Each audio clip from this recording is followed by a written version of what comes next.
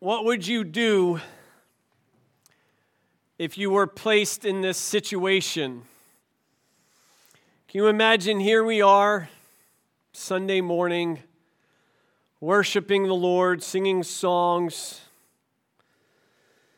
and all of a sudden, government officials or a self-sanctioned mob enter into the children's church area. They proceed to take all the kids into a van and drive them away. Well, in 2005, Christians in China did not need to imagine that because that's what happened. I'm not sure if it was during a Sunday school service or a weekly event that they had, but near the beginning of 2005, Chinese officials from the Public Security Bureau burst into a Sunday school room at a local church. They found 30 children inside of that room. They herded all of them into a van, and they took them to a police station. Upon arrival at the police station, the children were marched into an interrogation room where the Chinese officers told the children, if you want to be released, you must write this statement, not one time, not 10 times, but 100 times. That statement, I do not believe in Jesus. 100 times, you write that, kids, and we'll release you. This is a coin. You cannot see the description beneath it, but I'll let you know what it says. It says, Caesar Tiberius Augustus, son of the divine Augustus. Underneath is a verse from Acts 17:7. These all do contrary to the decrees of Caesar, saying that there is another king, one Jesus. Folks, who do you fear? God or man? That is the question that is presented before us daily in our lives. It is the question that is actually presented before Pilate today. Read verse 8 with me. Notice what happens with Pilate. After he hears this title that Jesus claimed to be Son of God, when he heard that statement, he was even more afraid. Now, Pilate has a fear of Christ, but it only lasts a little bit of time. That fear of the ramifications of doing something to Jesus, knowing that Jesus is innocent, is drowned out by another fear. That is the fear of Caesar. That is the fear of the crowds. It is the fear of man. If you and I fear man and what man can do to us, we will disown God. But if you and I fear God, guess what? Man will never own us.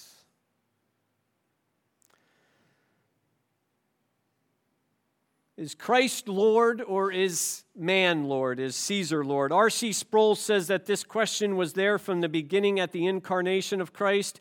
It was in the garden, and it's today, isn't it? In our passage today, it was there for the early church, and guess what? It's here for us too. Who are we going to fear? Who are we going to bow the knee to when the time comes? And believe me, that time is upon us, isn't it? We have a choice. Caesar represents the world, its governments, its value system, its idols. And for the most part, I want to be clear about this. You and I are to obey government as best as possible. We are to respect and honor man as best as possible. We are to strive to maintain law and order. We are to live peaceably. But when it comes down to it, we must not bow to man when our faith is in question. We can't.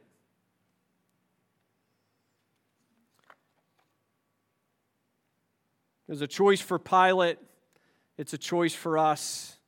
If we claim Christ to be our king, then we need to follow him to the end. We can learn from Pilate's choices. There are three keys. I know if I were to ask every single person in here, who would you rather fear? You would all tell me God. I know that. That's what I want.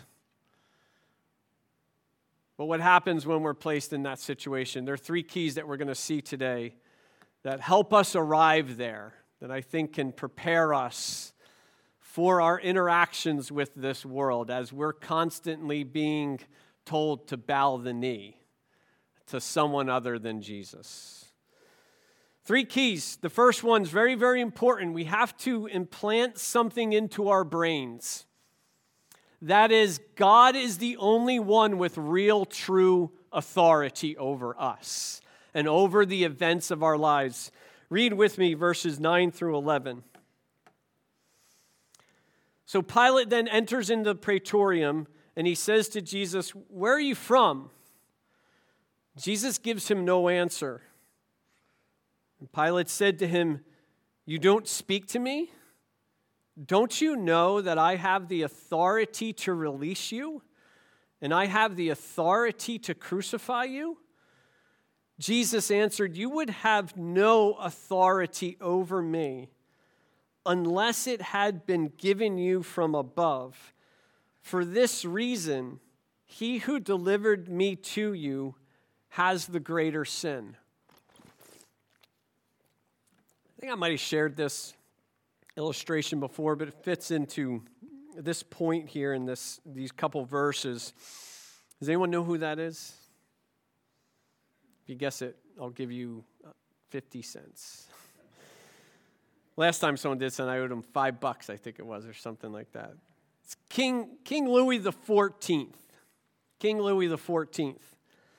He actually preferred to be called something else. He actually preferred to be called Louis the Great. He was the monarch who declared this French statement, "L'état c'est moi," which actually means, "I am the state," declaring his rule, his authority, and his power over his people. His court was one of the most spectacular in all of Europe, and so was his funeral when he died in 1717. In order to dramatize this king's greatness, orders had been given that the cathedral would be very, very dimly lit with only one special candle that sat upon his golden coffin, signifying his greatness and his light for all of his subjects. Thousands of people attended, and they waited in silence, all eyes watching the bishop proceeding over the service. Bishop Massillon began to speak, slowly reaching down. He snuffed out the candle, and he said, "Only God is great." Only God is great. I don't know what happened to him after that. You could only imagine. Only God is great. Jesus does what the bishop did for us and for Pilate. He reminds us of a truth. Only God is great. Only God has true authority. Do you guys believe that? Do you believe that no matter what happens to you, in your walk with Jesus Christ that there is nothing that is outside the boundaries of God's sovereignty? Do you believe that? Because that is what we need implanted into our hearts, into our minds, as we walk through this earth as pilgrims, confessing Christ as Lord, and people like Pilate threaten us with their supposed power. Jesus sees the sovereign hand of God in everything that has taken place. And he says to Pilate, Pilate, you're wrong. You need an education on authority. You would have no authority over me, none whatsoever, unless it had been given to you. It is absolutely crucial for us. As we go through this world, and there are people with power over us, yes, that power is granted by God and can be taken away by Him. Therefore, whatever happens to us, underneath their authority is God's will for our life.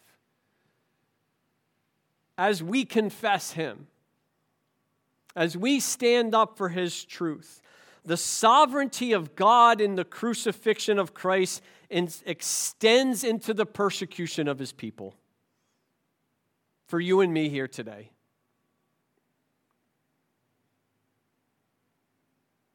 The word authority here, it means a state of control over and the means to dispose with as one wishes. And Jesus says, guess what? I'm not in your hands. And everything that Pilate is doing is to fulfill God's plan for salvation and for His kingdom. And what is interesting here, there's another thing that stands out.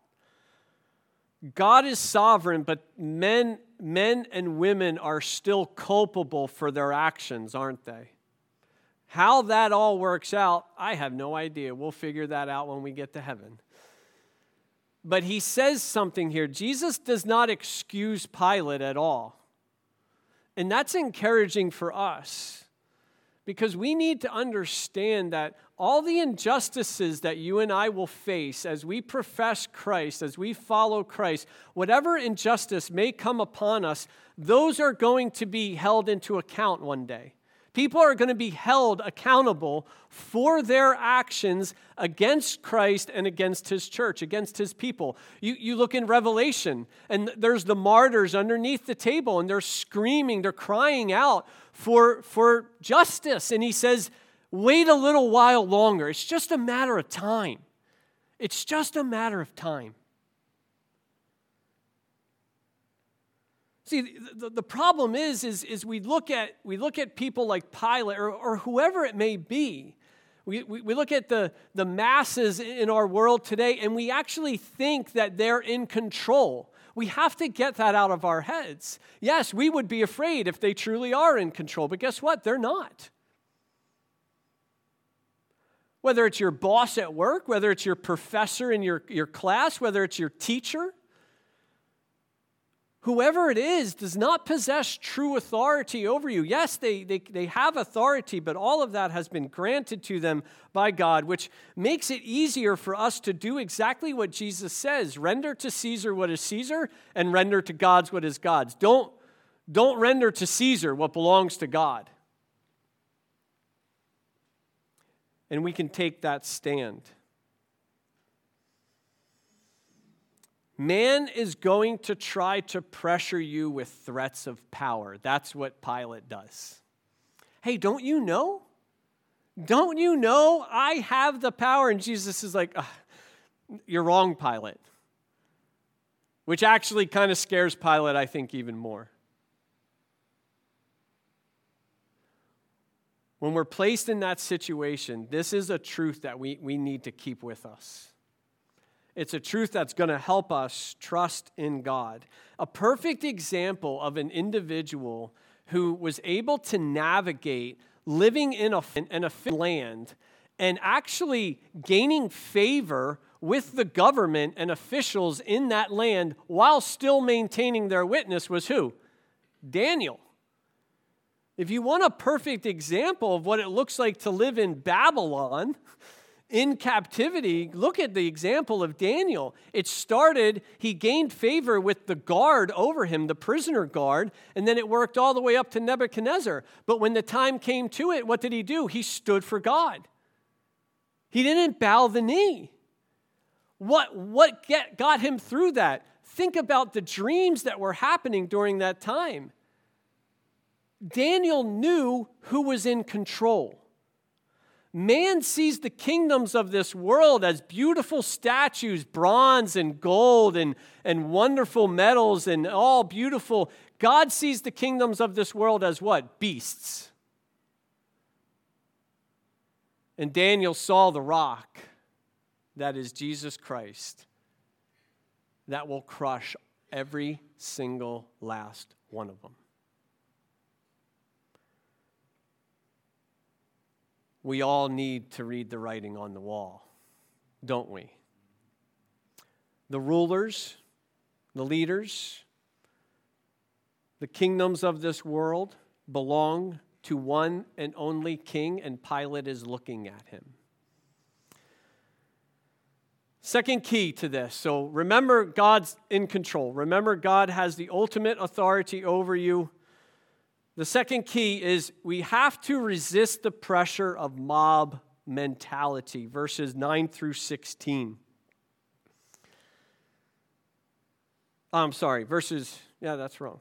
That's wrong. No. Sorry, verses 12 through 16. As a result of this, Pilate made efforts to release him. But the Jews cried out, saying, "If you release this man, you are no friend of Caesar. Everyone who makes himself out to be a king opposes Caesar." Therefore, when Pilate heard these words, he brought Jesus out, sat down on the judgment seat at a place called the Pavement, but in Hebrew, Gabbatha. Now it was the day of preparation for the Passover. It was about the 6th hour, and he said to the Jews, "Behold your king." And they cried out, "Away with him! Away with him! Crucify him!" Pilate said to them, "Shall I crucify your king?" The chief priests answered, "We have no king but Caesar."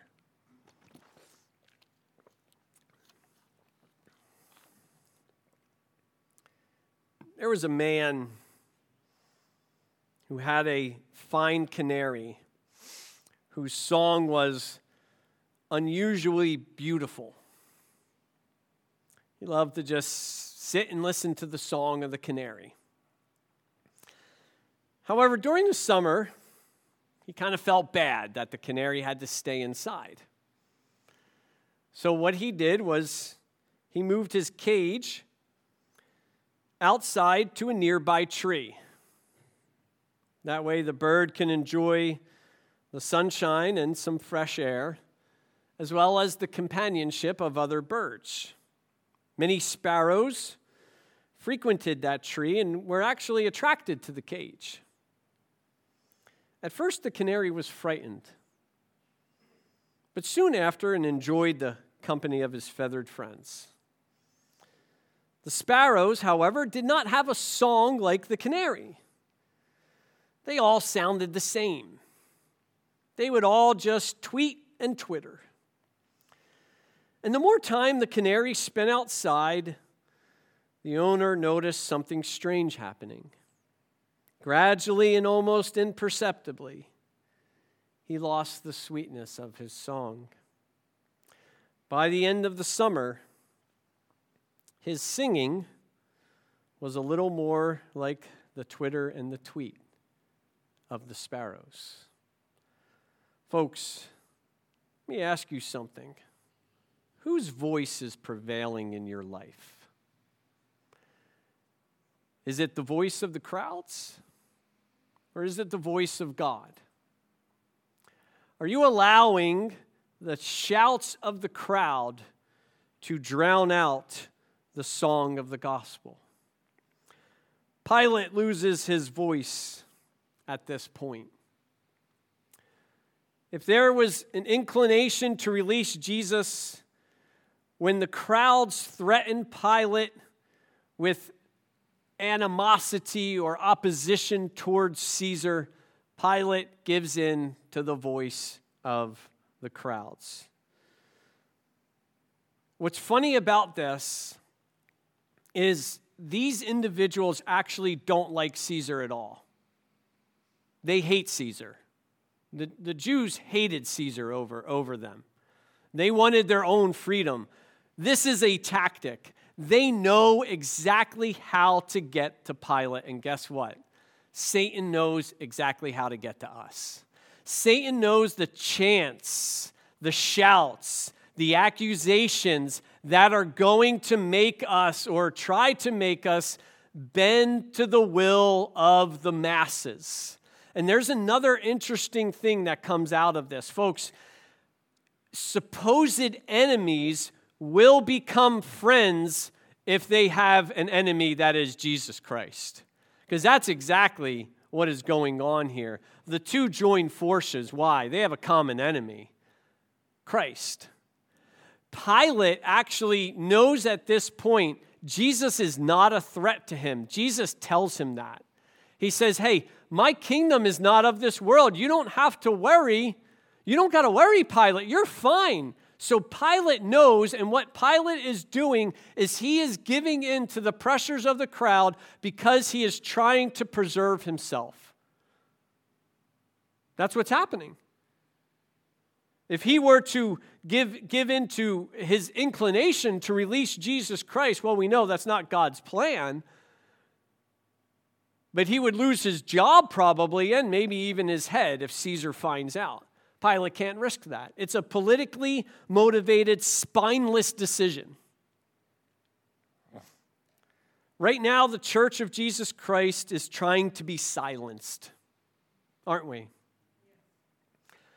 Our voice is trying to be drowned out by the crowds, by what people are chanting.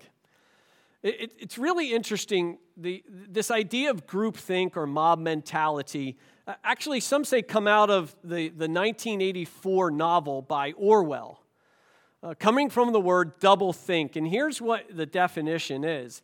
It is a deterioration in mental efficiency, reality testing, so they don't know what's real, and moral judgments. Why? Because of group pressure. That's what's happening to Pilate. Pilate morally knows Jesus is innocent. If we have any doubt to that, he says it 3 times in the passage before. I find no guilt, I find no guilt, I find no... Really?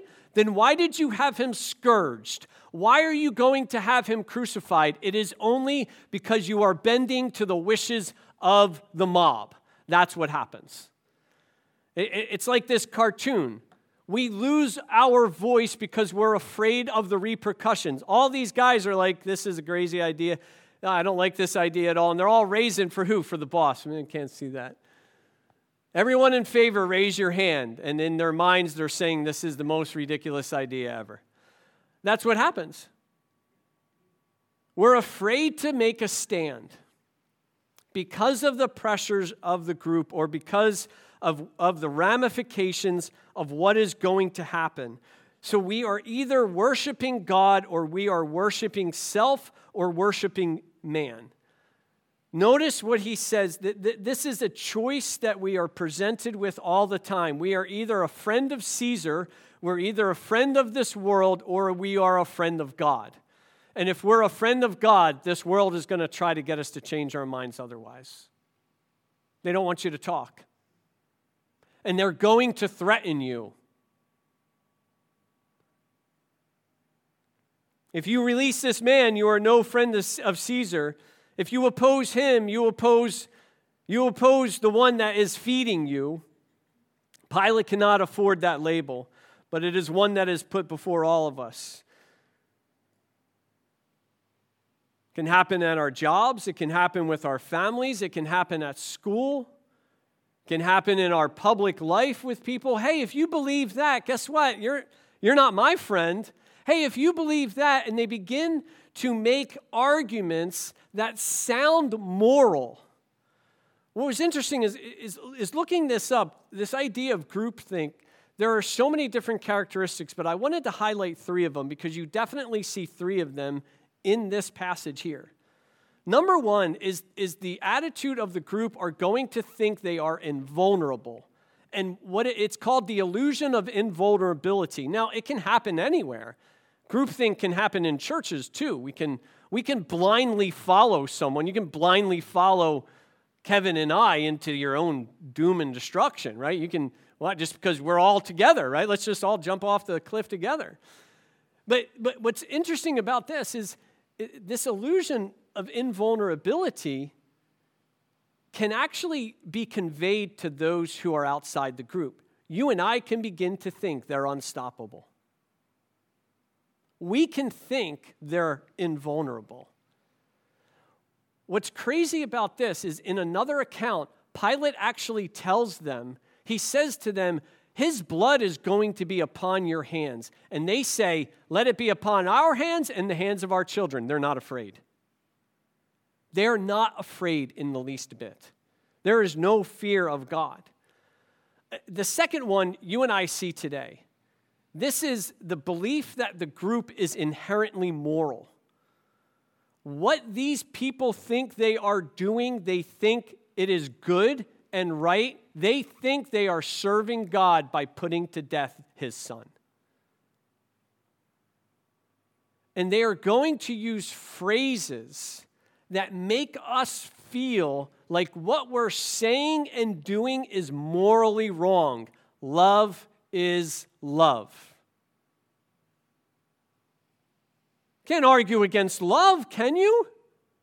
Love is good. You can't say that love is wrong. If you say love is wrong, you're a hater. You're a bigot. So they're going to use words that make us feel like we are morally wrong for standing up for what we believe God says the truth is.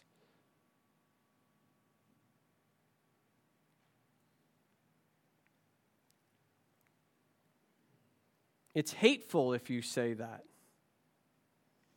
Historically, this is an interesting argument.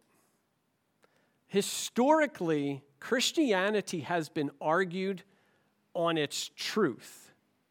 So whether or not the reality of the crucifixion happened or the reality of the resurrection, this argument actually argues the moral fiber of Christianity. So if it is true, it's wrong because of what it says. It's a new argument. Not really new, but for us, it's a change of the argument. So I'm arguing that it's true, and they're arguing, well, if it's true, it's morally wrong because of the truth that Christ promotes. And that's different for us. The third one, we definitely see it all the time, direct pressure on dissenters, right? If you dissent with what the group is thinking, then we're going to put pressure on you to change. We have to understand the tactics. We have to understand the pressure. We have to see what's happening. And we have to let God be our voice. It's not our voice, is it? It's his voice. He reminds them in Matthew, when they arrest you, hey, don't worry about what you're going to say or how to say it. At that time, you will be given what to say, for it will not be you speaking, but the Spirit of your Father through you. Trust in him. Resist the pressure of the crowds and allow him to speak through you, and he will give you the words to say. Third and final key is live out your confession. If you say Jesus Christ is King, follow him to the cross. Make your confession an actuality, unlike what Pilate does here. 17 through 22. They took Jesus, therefore, and he went out bearing his own cross to the place called the place of the skull, which is in Hebrew Golgotha. There they crucified him with two other men, one on either side, and Jesus in between. Pilate also wrote an inscription, put it on the cross. It was written, Jesus the Nazarene, the King of the Jews. Therefore, many of the Jews read this inscription, for the place where Jesus was crucified was near the city. It was written in Hebrew, Latin, and Greek. So the chief priests of the Jews were saying to Pilate, do not write the King of the Jews, but that he said, I am the King of the Jews. Pilate answered, what I have written, I have written.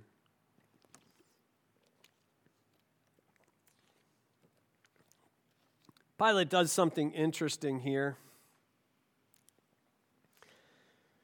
Whether he believed it or not, I think the motivation was mixed for Pilate. One of the motivations for writing that statement was to upset the Jews, undoubtedly.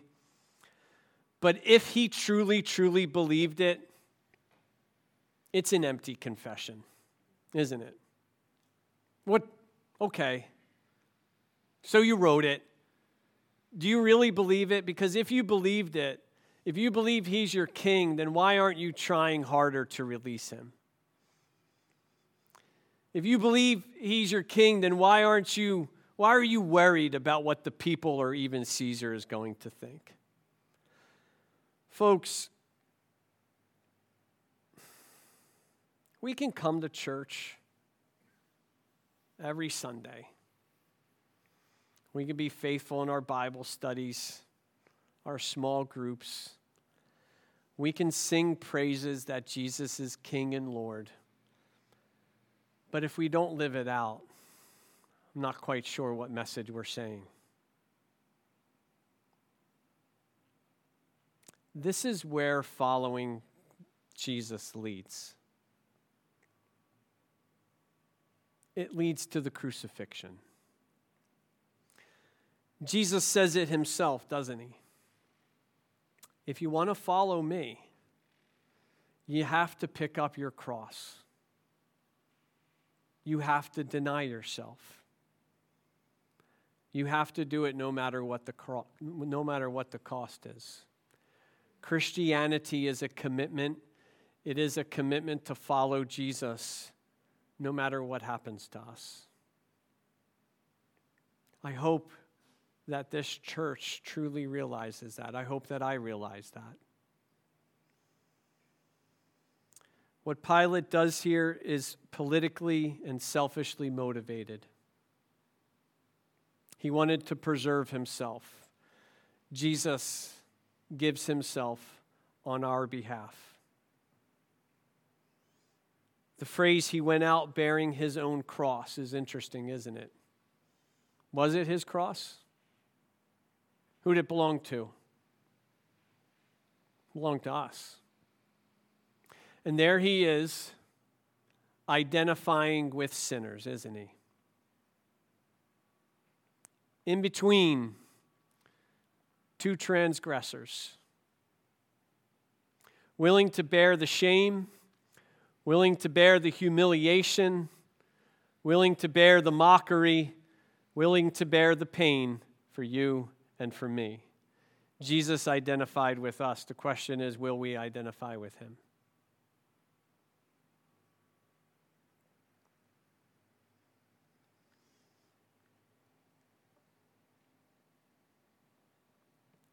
In Hebrews, he says, let us go to him outside the camp, bearing the disgrace that he bore.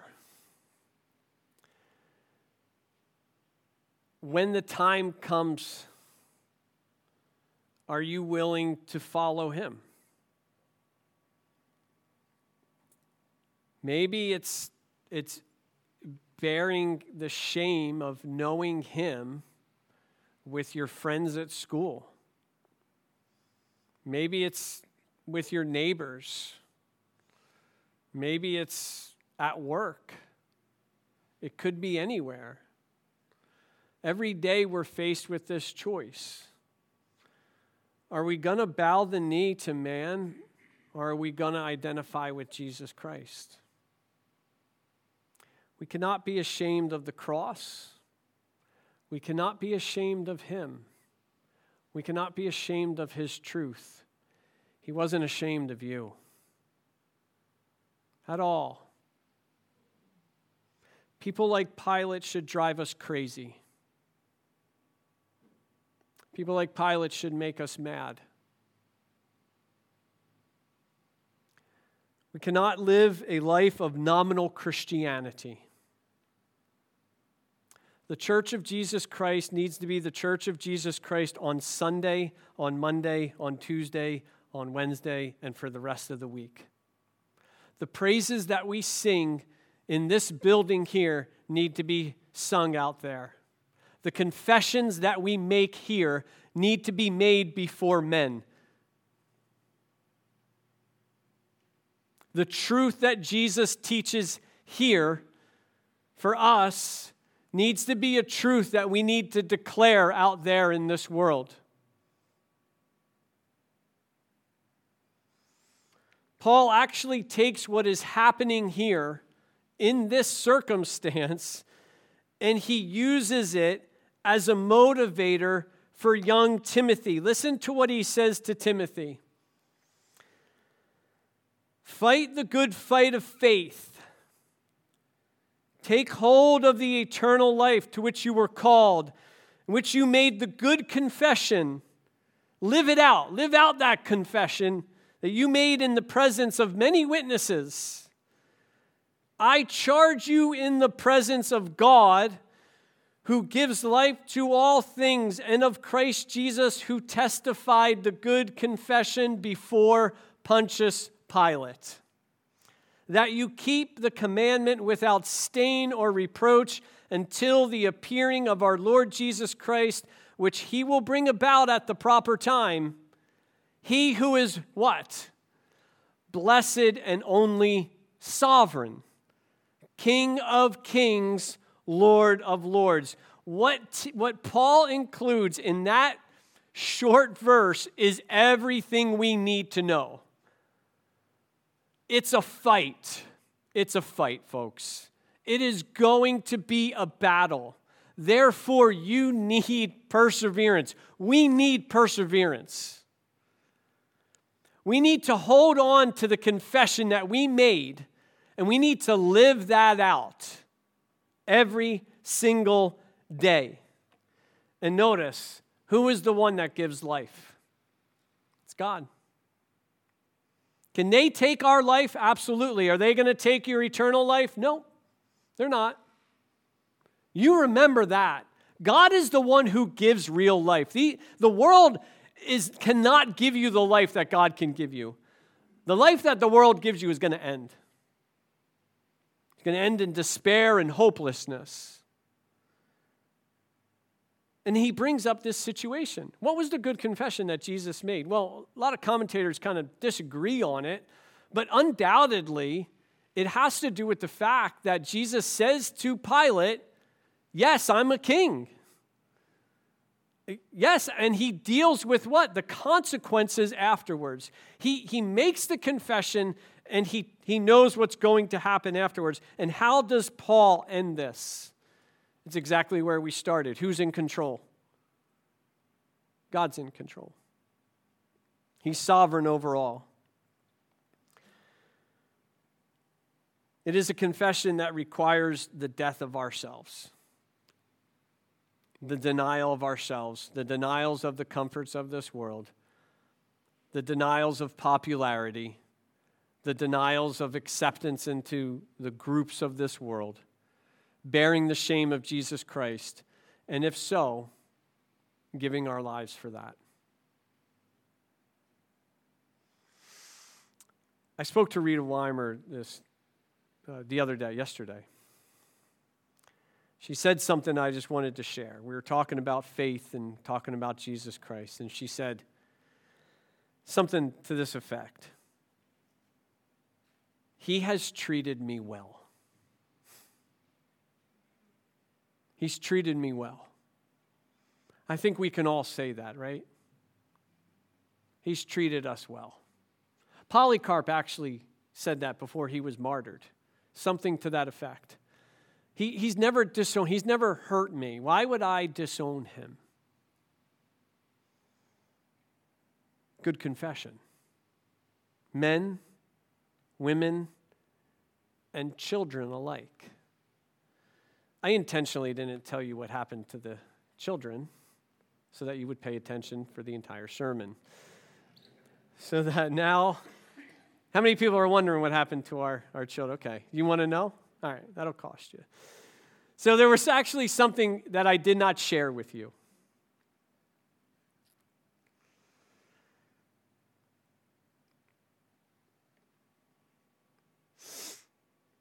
While they were in the van being taken to the police station, one kid started to sing. Soon after, the entire van was filled with children singing praises to Jesus Christ. The singing continued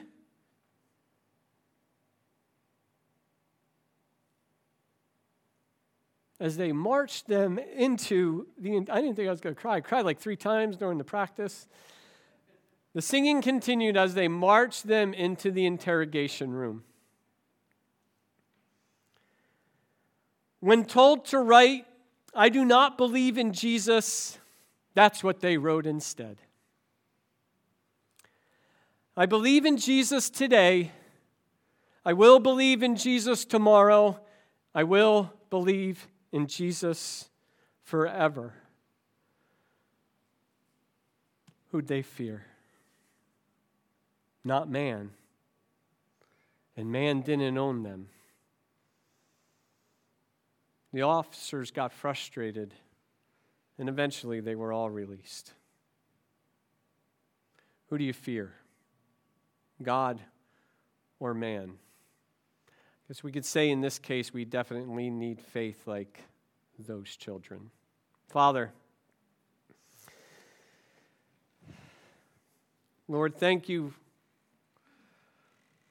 first and foremost for Christ and what he did for us on the cross. Thank you for his good confession. And Lord, we have confessed Christ as Lord and Savior. But Lord, we know we're frail. We're sinners and we're weak. And when pressure comes, sometimes we succumb to that pressure.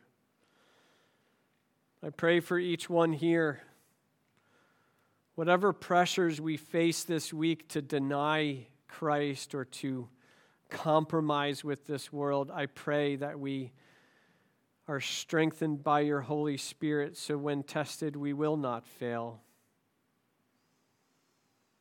Lord, thank you for these children who did not know what they were going to face,